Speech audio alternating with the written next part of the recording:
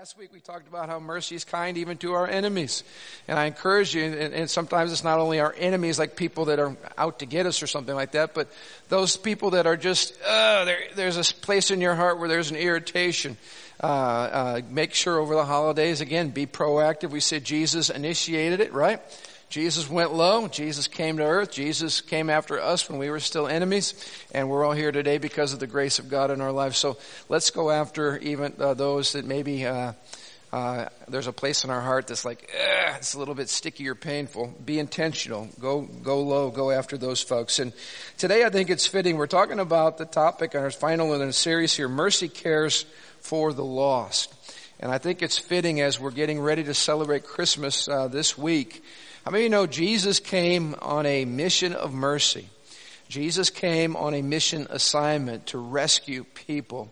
And I don't know if you saw on Facebook and some of the national media outlet the story of the Santa Claus supposedly who had the little boy that died in his arms. Anybody see that on Facebook? I guess now they're questioning whether it's true or not. But I was struck by this because it said, this is a tear-jerking story. And it was about a little boy who was 5 years old and he was dying of cancer. And his parents said, you know what, we don't think he's going to be with us for Christmas this year. They got a Santa Claus character to come in, and they wanted this kid to be able to see Santa Claus and be able to give this young boy a toy. And as the story goes, and I'm reading this and trying to track along, supposedly this boy was laying in Santa's arms, and Santa said, hey, I heard you didn't think you're going to have Christmas. Well, I'm here. You're going to have Christmas, and here's a gift. And he gave this kid a toy. And right as he's giving this little kid a toy, the little boy dies. I left out the important part. Before the little kid dies, he asks Santa Claus this question. He says, so how do I know when I get there? And Santa says to the little boy, when you get there, they never says in the story where he's supposed to have gotten, but when you get there, you tell them that you're my number one elf, and they'll let you in. And then the little kid dies. And Santa Claus was so broken over this that said he couldn't handle it, and he was just an emotional mess and so forth and so on. But I'm reading this story and I'm thinking, here's a little child, 5 years old, that's asking an important question. How do I know when I get there? Meaning whatever the next step of the journey is. How do I know when I get there? 5 years old, looking at eternity.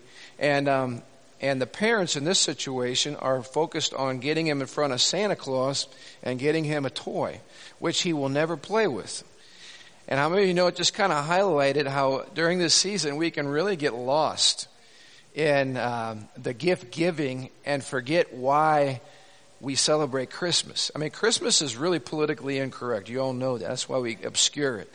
Because Christmas basically says that we are lost, that we're looking at an eternity in hell, and that if God does not come and do something, our situation gets really, really ugly, really, really fast. And I thought, the tears for this story is not that this little boy died with a gift in his arms and Santa holding him. The tears are that who knows whether this 5-year-old child ever had an opportunity to have an encounter with Jesus Christ, ever heard the gospel. I don't know. I hope he did. But it drives home the reality that how many of you know Santa Claus is not going to save any of us, all right? Our gift giving is not going to save any of us. That this season is really about the mercy of Jesus Christ reaching out to lost people and providing us with genuine hope. Are we going to be merciful enough that we actually care about keeping people from spending an eternity in hell? And sometimes even mentioning hell around Christmas times almost sounds sacrilegious, doesn't it? We don't like to talk about the reality of hell. But I like to remind people, and I'm grateful that God did this in His wisdom, the number one authority in the Bible on the topic of hell is not Paul the Apostle, not Peter, not John. It's not the Old Testament prophets. The number one authority on the topic of hell is none other than Jesus Christ Himself. Jesus spoke about hell more than any other person. How many of you know if we believe what Jesus says about everything else, we have to believe what Jesus says about hell. We can't dismiss Him. And when we look at the purpose for which Jesus came, I want you to look with me in Luke chapter 19, verse 10.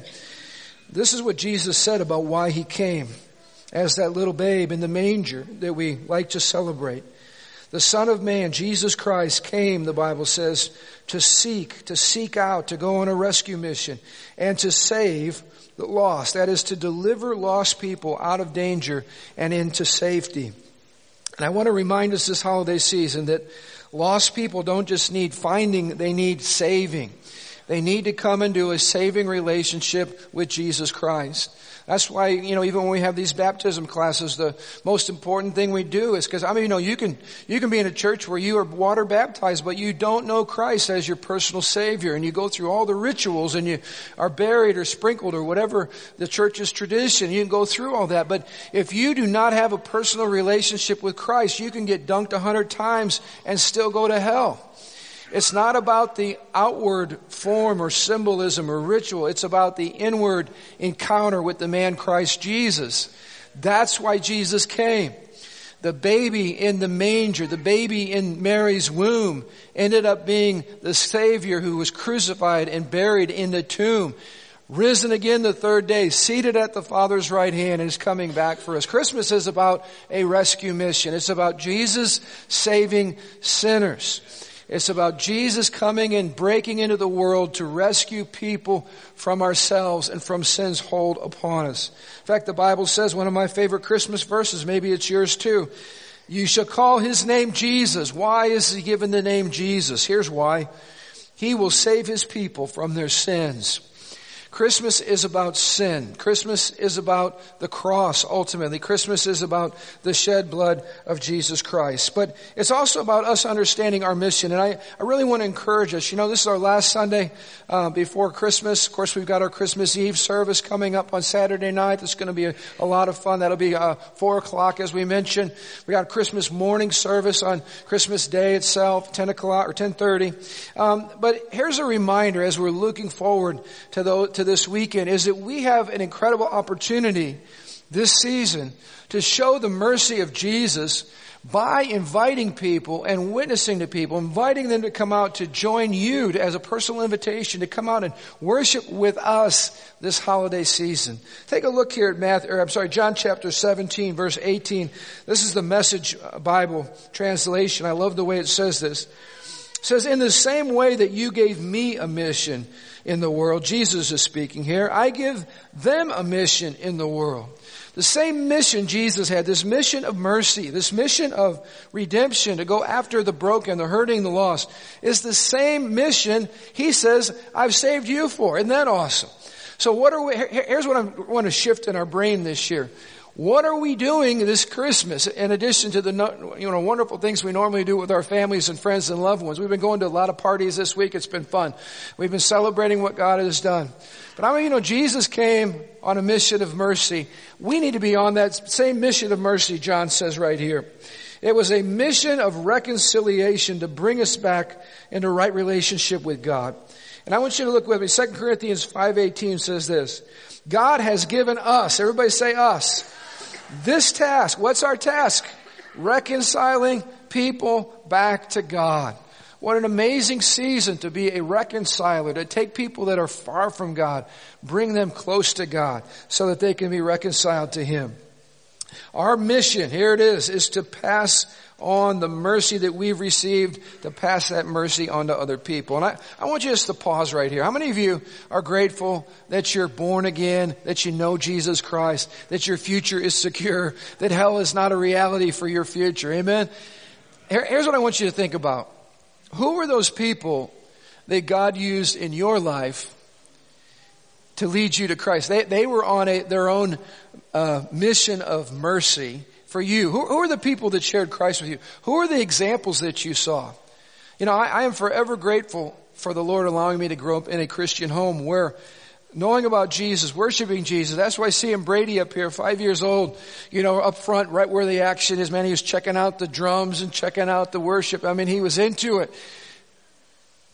What a great thing for a 5-year-old to be experienced or exposed to lovers of Jesus, to the Word of God, water baptism, to invite Jesus as a 5-year-old boy into your heart, and to have that as your future, the Christ as your future. That's an amazing thing. It reminds us of the important role that moms and dads play that our job is to make sure our kids are introduced to Jesus through our lifestyle, through the way that we live, through our convictions, through our values, through our integrity in the home. But who are those people? Maybe it was a teacher that witnessed to you. Maybe it was a pastor that shared Christ with you. Maybe you were watching television one day and somebody on television was talking about Jesus, and all of a sudden it caught your ear, and you might have prayed a prayer in a hotel room or where. It doesn't have to be anywhere special, but somewhere somebody was on a mission of mercy for you. And somebody shared Christ with you. And I don't know about you, but I'm grateful for mom and dad who took the time. I was 7 years old when I walked down the center aisle of our church. It had a nice red carpet down the middle, traditional Christian church. And I went forward, and as a 7-year-old boy, I made my profession of faith, Brady. I said, hey, I want to give my life to Jesus Christ. And I was baptized in front of our whole congregation. I still remember that. There are other times my dad was leading me the opposite way down the aisle to take me out to spank me because I was being bad at church, and everybody just went, we'll pray for you as I walked out. But I remember that time when I came forward as a young boy. And I want to ask you this question. And so this is a serious question, all right? Ready for this? Is anybody going to be in heaven because of you? That's a great question, isn't it? We give lots of gifts, and I'm all for gift giving. We're going to give gifts this week, and people get blessed. We love on people. But you know, the greatest gift that anybody's going to be able to thank you for is for enabling them to become your forever friend, literally, best friends forever, like forever. And those are the people, those are the things I want us to think about this holiday season. And every one of you should personalize this. Who will come up to you in heaven and say, thank you so much for taking the time to love me, to share Christ with me, to minister to me. If it wasn't for your witness, I would never be here. Now there's a collective group that's going to happen because you know what? We had, Amy and Rachel up here and you're hearing about some of the missions things that are going on in the nations of the world. I told you a few weeks back, I'm so grateful. Cora Lee was sending me pictures of the different church planting teams that have gone out from our Roar School that are planting churches, leading people in unreached villages to the Lord. How many of you know that's going to be on our account as Living Stones church family? Because it takes a tribe to see this kind of stuff done. But I really want us to personalize this Christmas. Who are you going to personally be able to have someone look to you and say, thank you for sharing Jesus Christ with me. And you know what? Make history this Christmas. This Christmas can be different. There's people you can talk to between now and Christmas and even the new year and going into the new year. People you can begin to target in prayer and ask that God would open doors to allow you to share Him with them. Look at what it says here in 1 Peter 3:15 and 16. It says, you must worship Christ as the Lord of your life. That means He's in charge of every aspect of my life. And if somebody asks you about your hope, why do you have the hope that you have? Always be prepared to explain it. I was sharing this week, I like to pray and start my day off with time in the Word. I told you, I think before, and I encourage you to do this. I'm going through a read the Bible in a year plan. So every morning I just get on my iPad and I hit my button and there's my reading for the day. And I go through that and I meditate on it. I try to pull something out and post it on Facebook or Twitter or something like that to encourage somebody else. And then I ask the Lord, use me today. I mean, that's a great prayer. Use me today. Work through me. God set up divine appointments today. People that I will run into that you set up so that I can give them hope. And we were at Planet Fitness this week, all right? And somebody was waving at me right there on the treadmill, waving at me. And I couldn't tell exactly who it was. And so I made my way over and I recognized it was somebody that his son had played baseball and football with my boys years ago. And his son's grown up and moved on now. And he just said to me, hey, he goes, if you got just a couple minutes, I'd like to talk to you if it's okay before you leave. And I said, sure. So we pulled over to the side. We sat down. He began to share with me something that was going on with his son. And I could tell he was really, really burdened by what his son's going through. And all my job is at that moment, how many of you know we're just messengers of hope? We're just give hope to people. Say, hey, give me your son's number. Can I call your son? Can I meet with your son? Love to talk with your son. Just encourage your son. And you could just see hope come back into this father's eyes. How many of you know it's always good to brag about Jesus and what Jesus wants to do and is able to do? There's situations we deal with in life that to us look overwhelming or look intimidating or they look so big or, man, how can I bring solution to that problem? Here's the good news. You don't have to be the Savior. There's only one Savior. His name is Jesus. And He does remarkable things. He sets people free. All we have to do is bring hope to people. And that's what this passage said. Always be ready to share your hope as a believer. But look at what it says next. This is so important. Do this in a manner that's gentle and respectful. How many of you know Jesus, when He was talking with lost people, He was always gentle with them and He always treated people with dignity and respect. You know, that's a good thing to remember when we're sharing the gospel with people. We're not yelling at them. We're not screaming at them. We're not telling them they're going to hell. We're offering hope. We're offering them life. We're treating them as people made in the image and likeness of God. We're treating them gently. Now, I mean, you know, Jesus was rough with people, but He was never rough with lost people. You know who He was rough with? Pharisees and hypocrites. He was really direct with them. He even spoke some names over them that would actually describe their character, like serpents and snakes and whitewashed sepulchres. I mean, Jesus spoke some strong words to those who pretended like they knew Him, but who didn't know Him. But to the lost, He was always gentle and kind and merciful. And that's just the beauty of Jesus. So we need to be the same way. But I just want to encourage you this morning. Don't do this on your own. Don't try this by yourself. Always gang up in a good way on lost people. It's kind of like gang tackling.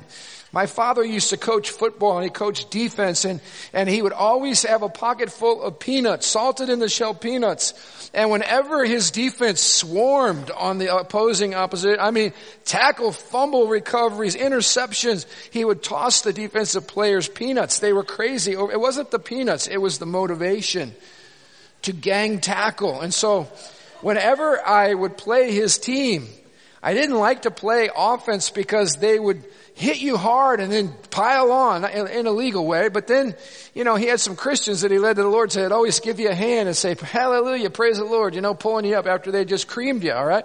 But it was gang tackling. It was like a mob. Now, how many of you can picture in the spirit, now get in the spirit, not in the flesh, but gang tackling some lost people? What do I mean by that? It means you get your gang called your life group together and you begin praying for lost people. You invite them out to hang out with you. You invite them out to a party. I heard of a group one time that they had season tickets to a certain sporting event and they would always invite somebody to go with them that was unsaved, and they would hang out, have fun, enjoy the game.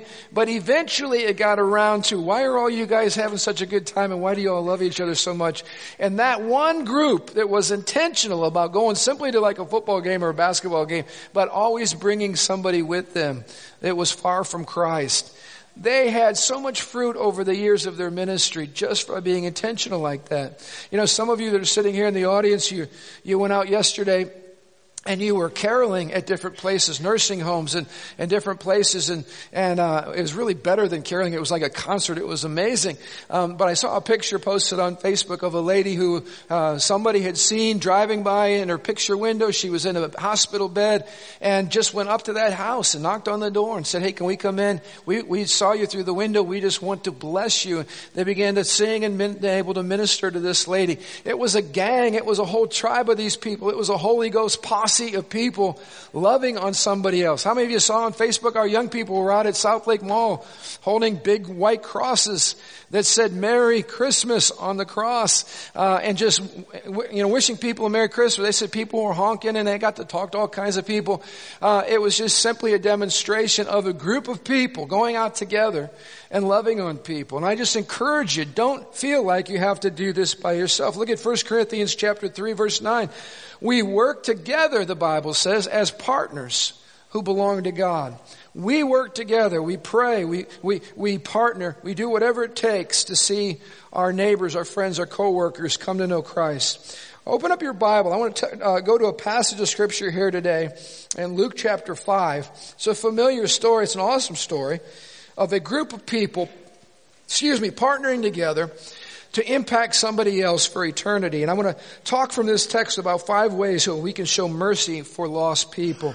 And I'll go through this quickly this morning. But look with me at Luke chapter 5, verse 17. It says, one day, while Jesus was teaching, some Pharisees and teachers of religious law were sitting nearby.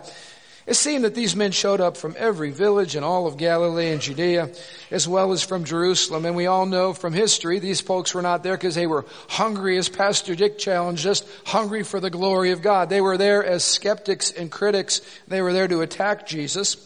But they were there, and it says the Lord's healing power was strongly with Jesus. Some men came carrying a paralyzed man on a sleeping mat, and they tried to take him inside to Jesus, but they couldn't reach him because of the crowd. And so they went up to the roof, they took off some of the tiles, and then they lowered this sick man on his mat down into the crowd right in front of Jesus.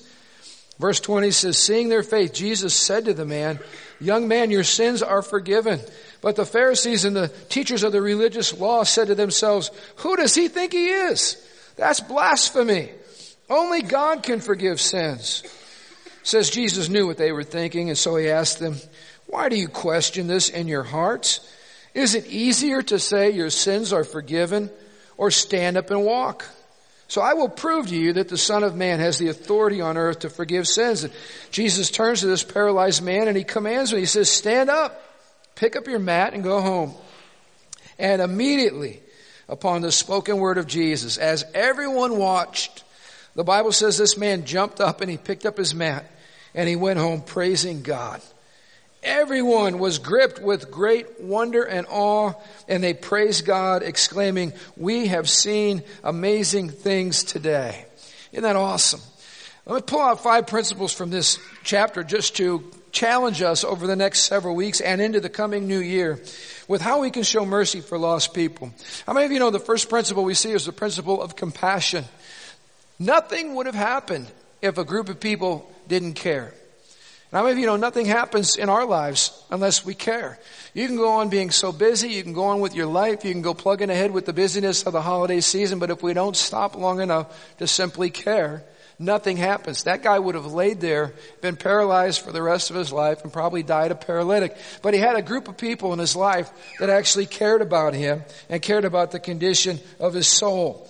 And caring is so important because remember we said in the earlier weeks, if we don't demonstrate that we care and we don't demonstrate love, then the hearts of people simply aren't open. So the simplest thing to loving people and witnessing to people is just go do something nice. Just go serve somebody. You know, the blessing of snow, I say this to all the young people out here. Do you want to find one of the greatest ways you can demonstrate the love of Jesus is to find a senior citizen in your community that's snowed in right now, grab some shovels, dress warm, go over to find somebody's house right within walking distance and just, with no invitation, shovel their sidewalks, shovel their driveway, do it with a smile on your face. And before you leave, if you have normally they'll notice that you're out there. And if you do it, just say, you know what, I just wanted to let you know Jesus Christ loves you and so do we. There's some work involved, but I'll tell you what, nothing communicates the love for somebody than by going and serving them with no strings attached, just serving them, demonstrating your love for Jesus in that way. All right, I'm going to skip on down here to the second principle, just for the sake of time this morning. Principle number 2 is the principle of cooperation, working together. The Bible says in 1 Corinthians chapter 3, verse 5, Paul says, after all, who is Apollos and who is Paul? We are only God's servants through whom you believe the good news. Each of us did the work the Lord gave us. Paul says, I planted seed in your hearts. Apollos came along. He watered the seed. But here's the part I want you to see. It's God. Everybody say God. It's God who made it grow. It's not important who does the planting. It's not important who does the watering. What's important is that God makes the seed grow. The one who plants and the one who waters, notice this, they work together with the same purpose in mind. Both will be rewarded. You know, I love hearing the testimonies during the water baptisms. You know, some of you have been coming here, you've been sitting under the Word. How many know all I'm doing every Sunday when we read the Word, and I like to pepper you with lots of Scripture because you know what? It's the Word of God that has the power. We hear the Word goes into our heart. Somebody else waters that, and guess what happens? You begin to supernaturally grow. You begin to have a hunger for Jesus. You begin to have a desire to know Him. I just got to encourage parents again. Never let your 10-year-old make a decision about when and where they're going to worship Jesus.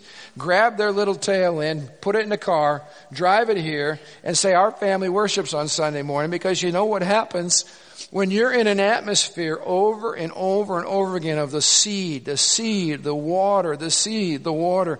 God is the one that at a certain moment in that child's life makes it all come together, makes it connect. God does this. And I just want to encourage you. Who's the one that's going to save the person at work that's such a pagan? Who's going to save that person? God is going to save that person. But who's going to plant the seed? Who's going to water that seed? That's our responsibility. We do the planting, we do the watering. God causes it to grow. Figure out what you like to do and simply ask some unbelievers to come along with you so you don't get so insulated in church, so insulated with your Christian friends. Find those people that you work with or whatever that really need you to go after them. Who's going through a rough time right now? Who's maybe hurting? Who's discouraged? Those are the people we need to really target. Let me go to point number 3 here. We talked about the principle of compassion, the principle of cooperation, working together. Let's talk about faith for a minute. The principle of faith. Jesus said this, seeing their faith, Jesus said to the man, young man, your sins are forgiven. I'm going to ask you a question. How can you see faith? In this situation, let me tell you how Jesus saw faith. Right in the middle of His great message, ceiling tile starts being torn off. The next thing He knows, a man on a mat starts being let down through the roof, suspended in midair right before Jesus as He's teaching.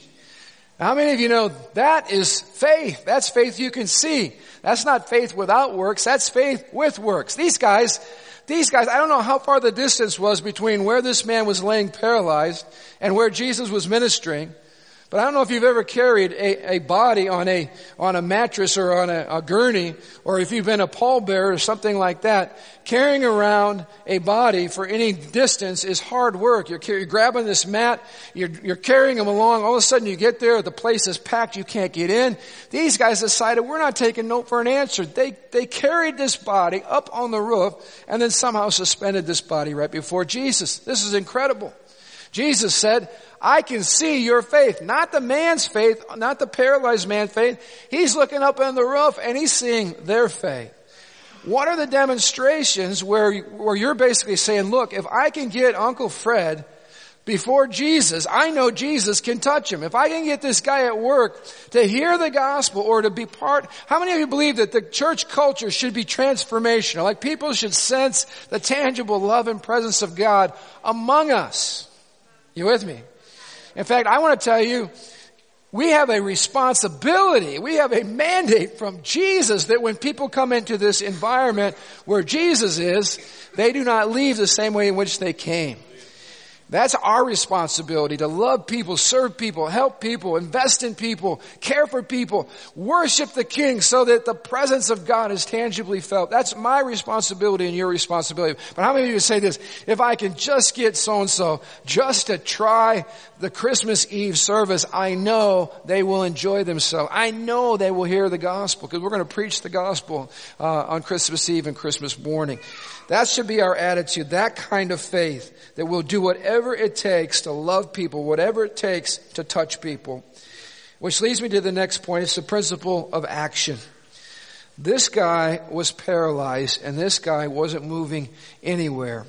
How many of you know there are people that are surrounding us that are paralyzed in a myriad of different ways? Some of them are paralyzed in sin and they just can't get out. Some of them are paralyzed emotionally. They're full of pain. They're full of hurt. They're stuck in the past. They're paralyzed in the past. Some people are paralyzed with relational stress and things right now. Some people are paralyzed with financial burdens and concerns. I mean, there's people for the obvious point of the text. There's people physically paralyzed. There's people sick. There's people that need a healing touch from Jesus. If this guy would have tried to get to the Lord by himself, it was an impossibility. He needed people to act. He needed people that cared. He needed people to show up. He needed people to call. And, I encourage you this week. One of the things I'm going to do this week is I'm going to send an invitation. Because here's the deal. I hang out at church with mostly saved people. We're praying for Pastor Dick. He's right on the edge. Join me in prayer. I'm hoping he falls into the kingdom. You know, my dad just came in this last year. It's really exciting. Marion, she's a little shaky at times, but we're trying to get her in as well. My point is, I hang out with some great people all week long, and all of them know Jesus. So guess what? I have to be intentional about finding lost people. Now that's good and bad at the same time. It's good that I work with such great people. But you know what? I can't be content with that. So fortunately, my best pool right now is my son, Johnny. He's playing basketball. And guess when they schedule basketball practice? Right now. So guess what I know about those people? They're not in church. We are in church. We're asking that less practice equals more anointing on the jump shot. That's what we're asking God for. Less practice, more anointing. Supernatural ability, natural ability. We're going for the supernatural. So I have a clue that I know where all these people are. So I'm going to send a personal invitation to all the parents to come out on Christmas Eve. It doesn't even have to be Sunday morning. Christmas Eve on Saturday. And I'm going to say, why don't you come out and be a part of our celebration? Now, I'm going to do that this week. I'm asking you, will you partner with me and pray that all these wonderful parents and their kids, their sons come. And then we have a Holy Ghost basketball team that practices Monday through Saturday. That's the kind of basketball team I am believing for. All right. Let's go after people. That's the point there. Invite people out. I encourage you this week, invite somebody out. Everybody should have a personal goal. I'm going to invite somebody out, either Christmas Eve or Christmas morning. Somebody's going to get an invitation from me. As some of you say, well, Pastor, you know, I'm not really big on talking to people. I let my life speak for itself. Let me ask you a Dr. Phil question. How's that working for you? When you walk into the workplace, do people fall to their faces and say, please tell me about Jesus? Because the glory coming off your life is so powerful that you don't even have to speak. And I know that I'm convicted of my sin and I need to come to Christ. Let me help you with the answer to that question. No, that's not happening in your life. It's not happening in my life either. Which means this, people need to see the gospel in audio and visual. Keep being visual. Keep being Mr. Nice Guy. Keep serving people. But at some point, how many of you know the gospel has content? You have to tell people about sin. You have to tell people about repenting. You have to tell people about Christ and the hope that He brings. You have to share that with them. But you can do it through your own life. It doesn't have to be theological. It can be your experience and how Christ has changed your life. Hey, here's what Jesus did to me. Charlie, I love your testimony. Because you're saying, look, you know, God's been dealing with me over the last how many months, and I know I need to change, and I know there's some things that I was doing that were destroying me and destroying my marriage and destroying my family. That right there is a testimony that I guarantee you there's a world of people out there that say, you know what? I needed to hear that. What did you do? What's happening in your life? Tell me about this Jesus and how He changed your life. And that you don't have to be a theologian to share all that. You just need to say, this is how Christ has changed me. We all have a testimony in this room. And we all know enough of the gospel that we can lead somebody to a relationship with Jesus. Let me end with this, and this is such a great principle. It's the principle of persistence. These guys did not let the opposition or the challenges discourage them. Some of you have said, oh man, I've tried sharing with that uncle, whatever, and oh man, is he a scoundrel? He just makes fun of me. He doesn't listen to me. You know what? Keep sharing. Keep inviting. Keep loving. Keep reaching out. Let's keep believing God. I mean, these guys did not take the crowd or the roof or having to rip off the tile with their own hands, drop their buddy down. I mean, they just said, we are going to keep doing whatever it takes. And I don't even know if you do that and you persist and you have a whatever it takes mentality. You'll do bold, unusual, risky, costly things, but you'll do something that will catch somebody's attention and eventually will lead someone to Christ. Here's a question. What are you willing to do to bring a friend to Christ? And I want to end with this thought right here. And I want to pray with us. Now the Bible says God's not willing. Jesus doesn't want anybody to be destroyed. He wants everybody to repent, everybody to come to a relationship with Him. So here's what I think we could all use. And tell me if I'm right. Can anybody use a greater heart of compassion and mercy for lost people, like you want to feel what Jesus feels. I mean, what does Jesus feel this Christmas season? What's on his wish list? I'll tell you what's on his wish list. He wants to bring sons and daughters home. He wants to bring people that are estranged from him. He wants to bring them into the kingdom. But I don't know about you, but sometimes it's very easy to get wrapped up in your own home, your own family, your own gifts, your own traditions, your own celebrations. And basically, here's what we're saying in so many words when we don't care. You know, I'm good. I'm going to heaven. My family's all saved. Praise the Lord. We're just going to enjoy the holidays. What we're really saying is it doesn't really matter if there's people that are in our world that are going to hell. And I know no one in this room would say, oh yeah, that's exactly what I feel, but that's sometimes how our actions communicate.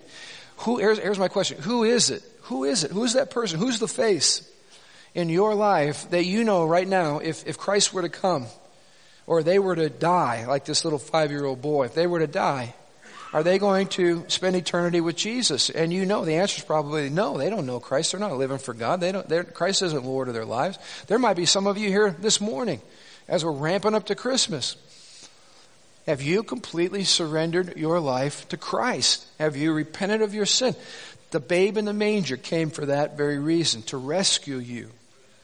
Isn't that crazy? A babe wrapped in swaddling clothes, laying in a manger, is a deliverer of people, a rescuer, undercover rescuer. How awesome is that? The little babe that Mary's holding in her arms is going to be the one that saves Mary from her sins. It's awesome. It's staggering. That little baby, though, isn't a little baby anymore. He's seated at the right hand of the Father, and he's getting ready to come back with authority and power and awesomeness. No one's going to miss him. He came in secret on his first advent. On his second advent, no one's going to miss it. And the Bible says every knee will bow, every tongue will confess that Jesus Christ is Lord, to the glory of the Father. You know, we want to make sure we're ready, first of all, but then we want to make sure that people that God's put in our path, we want to make it as hard as we possibly can for anybody who knows us to go to hell. Amen? That's a good prayer. As hard as it possibly can be. If you know me or you know my family, I want to make sure it is as hard as it possibly can be for you to miss the gospel from having been in relationship with me. How about you? You up for that prayer? Stand to your feet. Let's pray. And here's what I want us to do as we close. Ask the Lord to lay somebody, by the Holy Spirit, ask the Lord to lay somebody on your heart right now that you're going to pray for, and you're just going to simply say, hey, our family's going to worship on Christmas Eve, or our family's going to worship on Christmas morning. Why don't you come along with it? We'll pick you up. We'll do whatever it takes. We'll go pick you up. Afterwards, we can go out for dinner or whatever, or go out for breakfast, whatever your thing is. But let's ask the Holy Spirit to put somebody on our hearts or our minds that we can do that with, all right? Lord, we're standing here with our hearts wide open, asking you to do a couple of things. First of all, Jesus, help us to feel what you feel as you look at a world that's fallen and broken and hurting and far from you, and how you are longing to bring this planet near and dear to you, that none should perish, but that all would come into the full knowledge of Jesus. Lord, we agree with your heart, and we pray that you would use us to fulfill the answer to your prayers. Lord, bring people to our minds. Give us favor this week. God, may we see this church full on Saturday night with lots of unsaved people. Lord, on Sunday morning, Christmas morning, and we celebrate, Lord, may this be full to the brim with people that need a Savior and that need a touch from you, God. People that are paralyzed, God, by life and by sin and by Satan. God, set people free. Use us to touch people even this week. God, give us your eyes of compassion. Give us your hands that are willing to reach out and be part of the solution. God, help us to love people in tangible ways. And God, to bring people to Jesus, because Jesus is the Savior, the one who sets us free from our sin. Lord, thank you for this wonderful season. Give us safety as we leave, Lord.